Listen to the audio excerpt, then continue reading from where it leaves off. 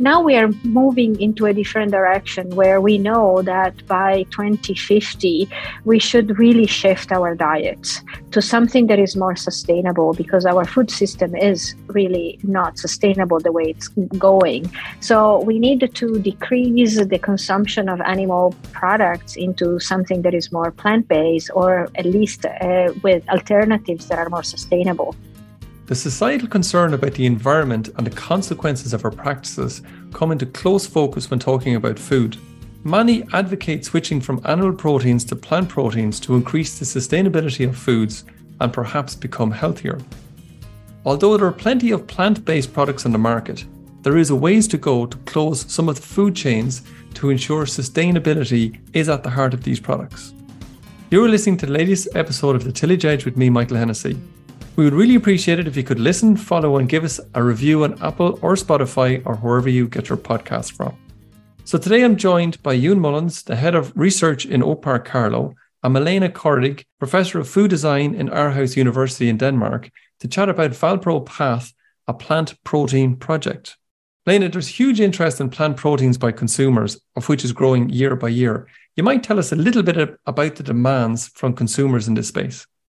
I think that we have seen this growth for the past 10 years, I would say, but maybe the motivation has somewhat changed from a habit from some people of just trying to be maybe healthier and thinking or having this perception that a cutting part of the animal based food is actually healthier, to fads like veganisms or other type of diets. Now we are moving into a different direction where we know that by 2050 we should really shift our diets to something that is more sustainable, because our food system is really not sustainable the way it's going. So we need to decrease the consumption of animal products into something that is more plant-based, or at least with alternatives that are more sustainable. And as we try to change everything, not only the animal-based proteins, but everything in general, on how we produce and how we process food in ways that are more circular and more sustainable, obviously we are creating new opportunities for consumers to actually eat something that is more within the boundaries of our planet. And this is why probably the consumer is asking for more of these products. And when you talk about, Milena, about simple and sustainable type products, you often hear people talking about this clean, whole food type of category. How does the plant proteins fit into that? Yeah, that's a very good question, because we have to define what we really think is a clean and whole food. Is it more trusted? Is it closer to your supply chain, so closer to home, at the under kilometer diet, or is it about the label that has to have less ingredients and be more more clean, in a way that your product comes really from the raw material and that's it, and no longer having a lot of ingredients. Depending on how we define this, I think that we can say yes, plant-based food could be simpler. You could also have an easier way to trace from the ingredient to the final product, especially if it is bought from products that can be grown in your own country. But in terms of having a clean label, perhaps this is less easy than it used to be, because, for example, milk-like products from plant-based materials are not as white, not as pleasant, creamy, stable as you would have into the traditional animal products like bovine milk. So then you have to use stabilizers, and you have to process or over processed ingredients to actually get to these products. Well, it depends on the definition, I suppose, when it comes around to what because a clean label or a clean product, it can be a lot of things, as well as when people say ultra processed versus processed. What is this? Like, these definitions have to be better qualified to really be able to answer the questions. Okay. Ewan, can I bring you in on that there? We talked in the previous parts of this protein series around the production of proteins in terms of putting them through a process to concentrate those proteins to try and make them a little bit more valuable and going into the prepared food industry. If I understand it correctly, in terms of this new project, the Valpro Path, it aims to take that concept maybe a little bit further and maybe link up a little bit more to the markets. You might explain just a little bit around the Valpro Path project for me. Sure. So you mentioned UProtein there. That's the national project that was in the previous podcast, and that really is about unlocking the potential of plant sources to deliver protein for food ingredients. And Mark Fenlon and Sinead explained all that process. And really what we're doing in Valpro is we're taking that model and we're pushing it out across Europe and seeing where the premium markets can be identified and developed. So Valpro is 22 partners across 8 countries. And I suppose the context to it is that the EU protein landscape as it is not fit for purpose, looking ahead to all the challenges that Milena mentioned there. We don't have premium supply chains for farmers. And yet we have food industry companies trying really hard to source consistent supplies of plant protein. And yet we know primary producers can produce lots of plant protein because we produce very good yields around Europe. So in essence, it's like you have 2 partners on either side of the dance floor, and really it's about getting them together in the middle. And what Valpro is, it's about using real systems with real farmers, real companies, developing those business models so that we can point to these and say, look, these are the farmers producing this amount of biomass, and from that they're able to extract at a farm level, do some pre-processing, and that then gives added value, which is a term often used, but basically it's all about trying to get as much value out of every bit of the product that comes off the field. And that then leads to opportunities for companies to source material, source that plant biomass locally.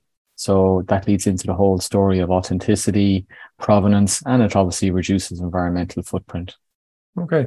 And is there companies connected with Valpro, and are they already producing commercial products? And maybe if they're not, is that going to be an outcome of the project? There are companies, yeah. We've some of the largest European food companies in the project, and they're obviously actively sourcing and looking to increase that base ingredient across Europe into their food production systems.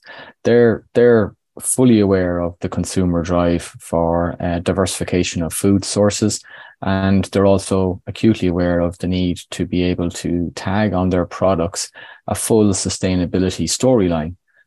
So what does that mean? It basically means when you go to your product, is there a barcode that you can scan with your phone for consumers who want to know more about the ingredients, but where they've come from, where they produced, and what's been the footprint of that. And that's an important part of our project. We are also hoping that because of the fact that this is a new economy that we're trying to develop, that there will be also possibilities to create new companies, as well as helping some of the startups that are part of the consortium in growing faster than they could alone.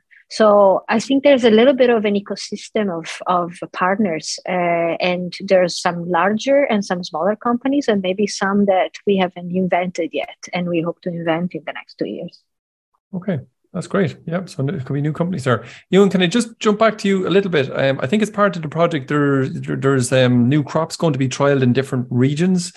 And I don't know whether it's going to be novel crops coming to Ireland or intercropping as part of that. Are they going to be trialed in Ireland, if you like, and are they going to be analysed? I think you mentioned something about having a full traceability or full maybe nutritional or that end of it in terms of what these new crops maybe could deliver to a consumer.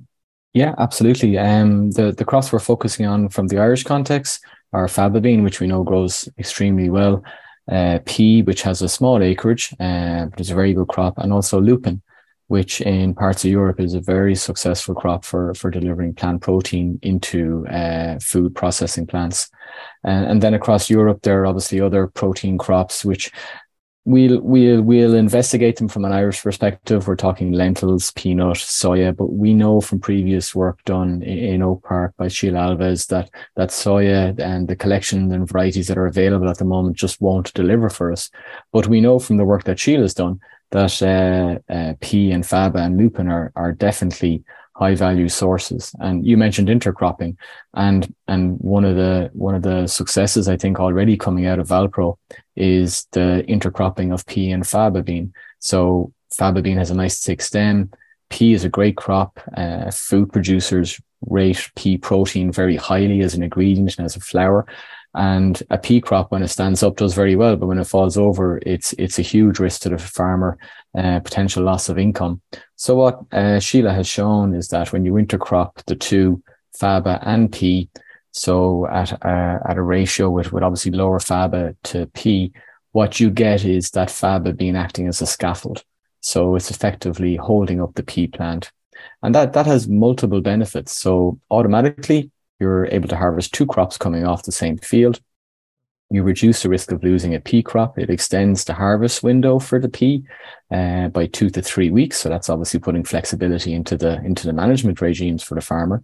And then there's the potential, and we're doing this through Valpro with our Italian partners, is when the material is taken off the field, there's an element of pre-processing that could be done on farm. And then you have those two premium potential outputs going to different food processors. It doesn't mean that the material, obviously, the default is that it can still be fed to animals, but really the whole goal of Valpro is to move on from that. It's to develop those premium supply chains. And one of the I suppose the apprehensions for growing pea in Ireland as a past is that risk of lodging. And this is a very simple agronomic fix. There's some more work to be done, obviously, in terms of the ratios and the getting the varieties to make sure they're synchronous in terms of maturity. But the initial results are very promising and hopeful. Sure, and you'll also be looking at the nutritional elements of putting those together, and that end of it. Will that also fall out of the project? Absolutely, and I mean, the benefit to the soil structure, the follow-on crop, the potential to reduce nitrogen in the follow-on crop. It's a real positive and a win-win. There's some logistical issues to be checked out, but I mean the other aspect of the project in regards to the pea is that we know the potential of pea flour to be incorporated into standard bakery products and bread making without any loss of sensory experience for the consumer. So then there's the potential then to offset the use of wheat flour, and it leads to certain independence, because obviously in Ireland we import all of our wheat flour as well. So again, it's about diversifying the potential from all these streams that are there into new products and new processes.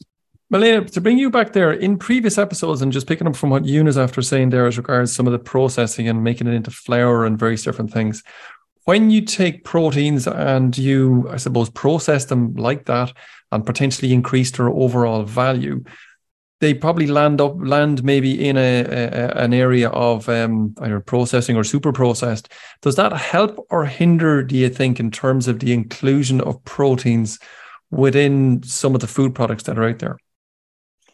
No, actually, I think that this is probably the way to go. And we have a dream of basically demonstrating through Valpro how farmers could actually make more money out of growing crops that are protein crops for food.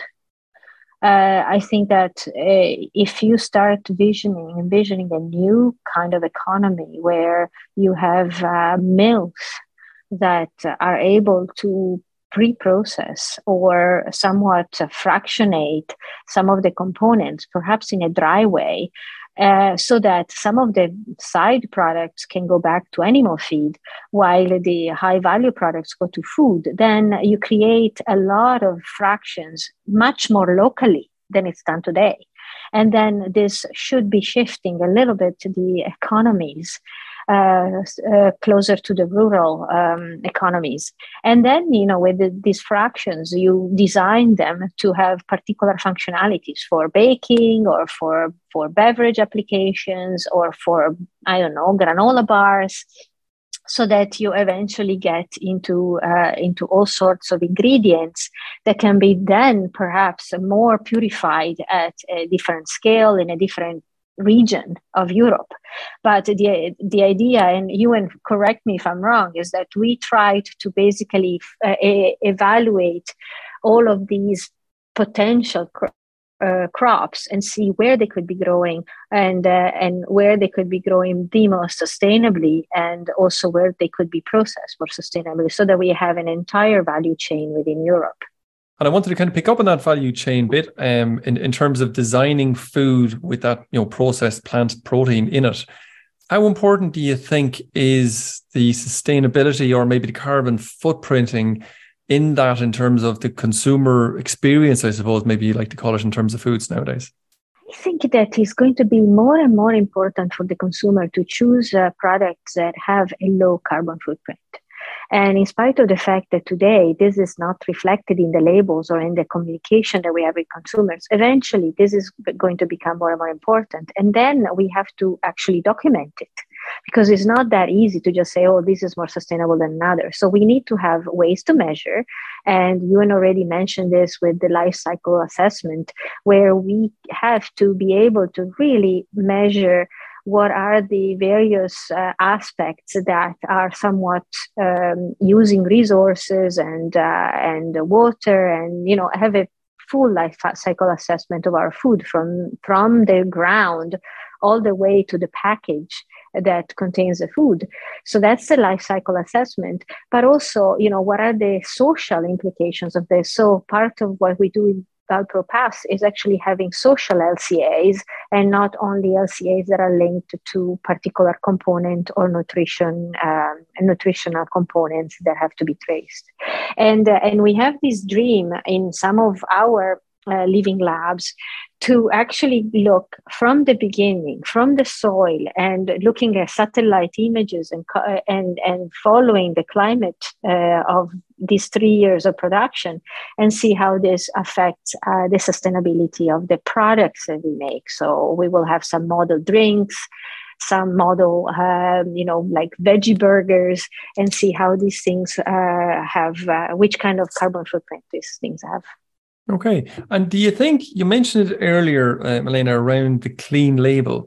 Do you think there will be any outputs from ValPro-Pass that can help, I suppose, strengthen the direction of that, or maybe provide a bit of direction for that to come up with this clean label at the end? Yeah, like, for example, one of our living labs, one of the companies that we have is a small company in Italy that is a social it's a social community that has a beautiful recipe for making a veggie burger.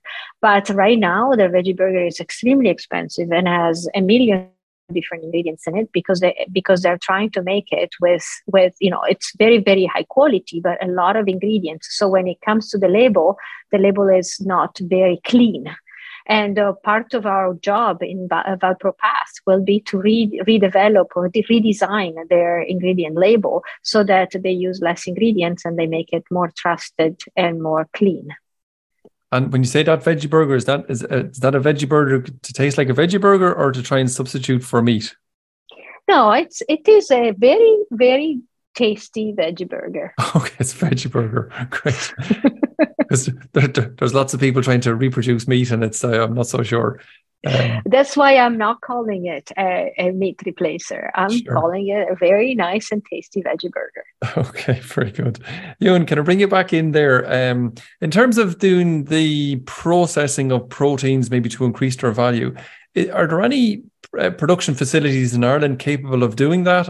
Or is there any plans to develop any capacity in that area? So at the moment, no, there aren't any large-scale commercial processing facilities in Ireland, but there are plans in play, absolutely. The sector is looking at what's happening across Europe, where huge investment is being made, both private and public, and you see plants all around Europe that are doing this. So from an Irish perspective, we're at risk of falling behind.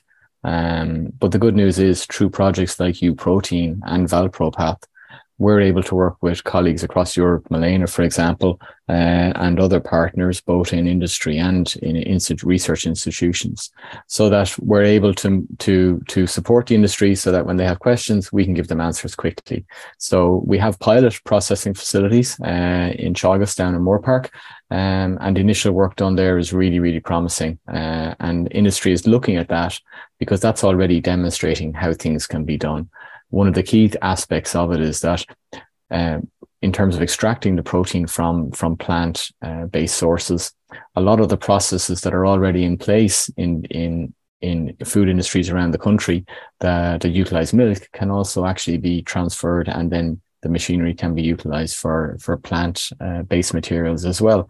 And from a business model perspective, that has huge potential, because obviously crops will be harvested into the early late summer, into the early autumn, and some of these plants will be heading into a relatively quieter period at that time of year. So if they can utilize existing infrastructure and systems within existing plants, well, then that's a win-win for everybody. Sure. Malena, can I just bring you back in there? Did I read only recently that there was a huge amount of money going into developing research around plant-based products in Denmark? Did I hear that right? The investment that the government is making. Yes. I think Denmark is ahead of the game in terms of pushing for sustainability. It has been one of the first countries in 2021. It was the first country in Europe that put lentils and other protein crops as part of their dietary guidelines. And now they're following up, understanding that basically they have to push for a new economy in Denmark if they want to have products that the consumer will accept. Because it's fine to say that we have to eat more healthy and more sustainable, but we also have to follow up with choices that the consumer will prefer. So that is not, when you're going to the supermarket, you do not only go and buy this because it's good for you, or because it's more sustainable, but you actually prefer it. It's a preferred choice. So if you want to do this, then you have to invest, and you have to invest in a new economy. And this is why Denmark is putting so much emphasis and a lot of research funding to come up with new solutions for proteins. Okay, geez, that's quite interesting. Yeah, Dan, thanks very much for that.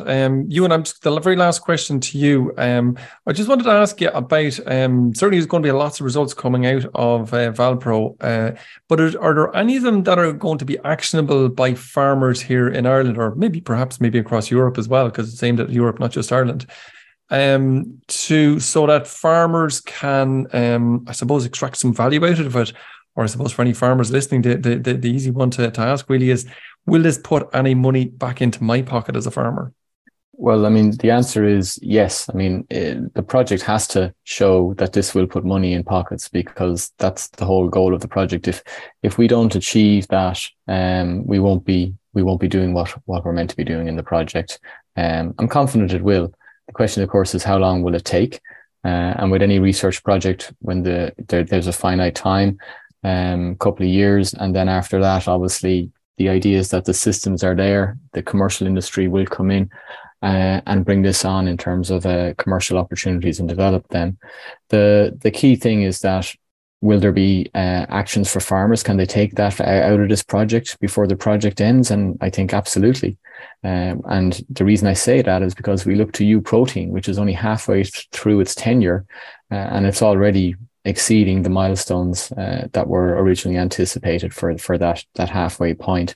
And that's because of, I suppose, the interest both by farmers and the food companies and the processing plants. And everybody's acutely aware that we need that commercial processing facility in Ireland. So the next steps for us is, at a national level, is we need to start to do due diligence on that and develop the business model around that. And that'll be part and project of the Valpro PAT project. The key thing, though, is just to come back, and if I can come back on just 2 quick points, is that the goal of Valpro is the right crop in the right place for the right market. And at the moment, we only grow faba bean, and we need to be growing a greater range of protein crops. So that's the first step we're showing already with our research in Oak Park that those crops have potential here in Ireland, especially lupin, which previously wasn't maturing quickly enough, but we've got access into new varieties coming out of Germany through Valpro, and they're showing huge promise and will be on display at the Open Day in June 21st in Oak Park. And then the other thing is that nice plug, well done. Yeah, thanks. And then Valpro, Pat, is also, it's not about, and this is very important because I suppose there's a narrative out there about plant protein in direct conflict with animal protein, and that's not the narrative of Valpro. Valpro is about diversifying the added value opportunity for producers and putting that as sustainable system in place for private industry in terms of extracting protein. So it's about the diversification. It's not about complete and absolute substitution, which is what we hear sometimes. Ewan, thanks very much for your time, and Milena as well. Thank you a huge amount for joining us today. And with your permission, I'd love to come back and chat to you again, maybe in the middle of Valpro or maybe and towards the end as well, just to see how that project's going on, because I think that it holds huge potential, not just for the production and processing of plant proteins in Ireland, but also for maybe proteins across Europe, of which, as we know, Europe is deficit in plant proteins at the moment. So thanks again. Thank you. You're welcome. So that's it for this week, and my thanks to Ewan and Milena for joining me on the podcast. There's another Tillage Signpost Farm Walk next week on April the 4th on Tom Barry's farm near Mallow in Cork to examine how to get the best from slurries and to reduce chemical fertilisers. For more details, go to teagasc.ie/events. Finally, don't forget, if you enjoyed the podcast, then recommend it to a friend or colleague. And as always, rate, review and follow on Apple Podcasts or Spotify so you never miss an episode. And for more information, go to teagasc.ie. I'm Michael Hennessy. Thanks for listening. I'll be back next week with more tillage news and advice.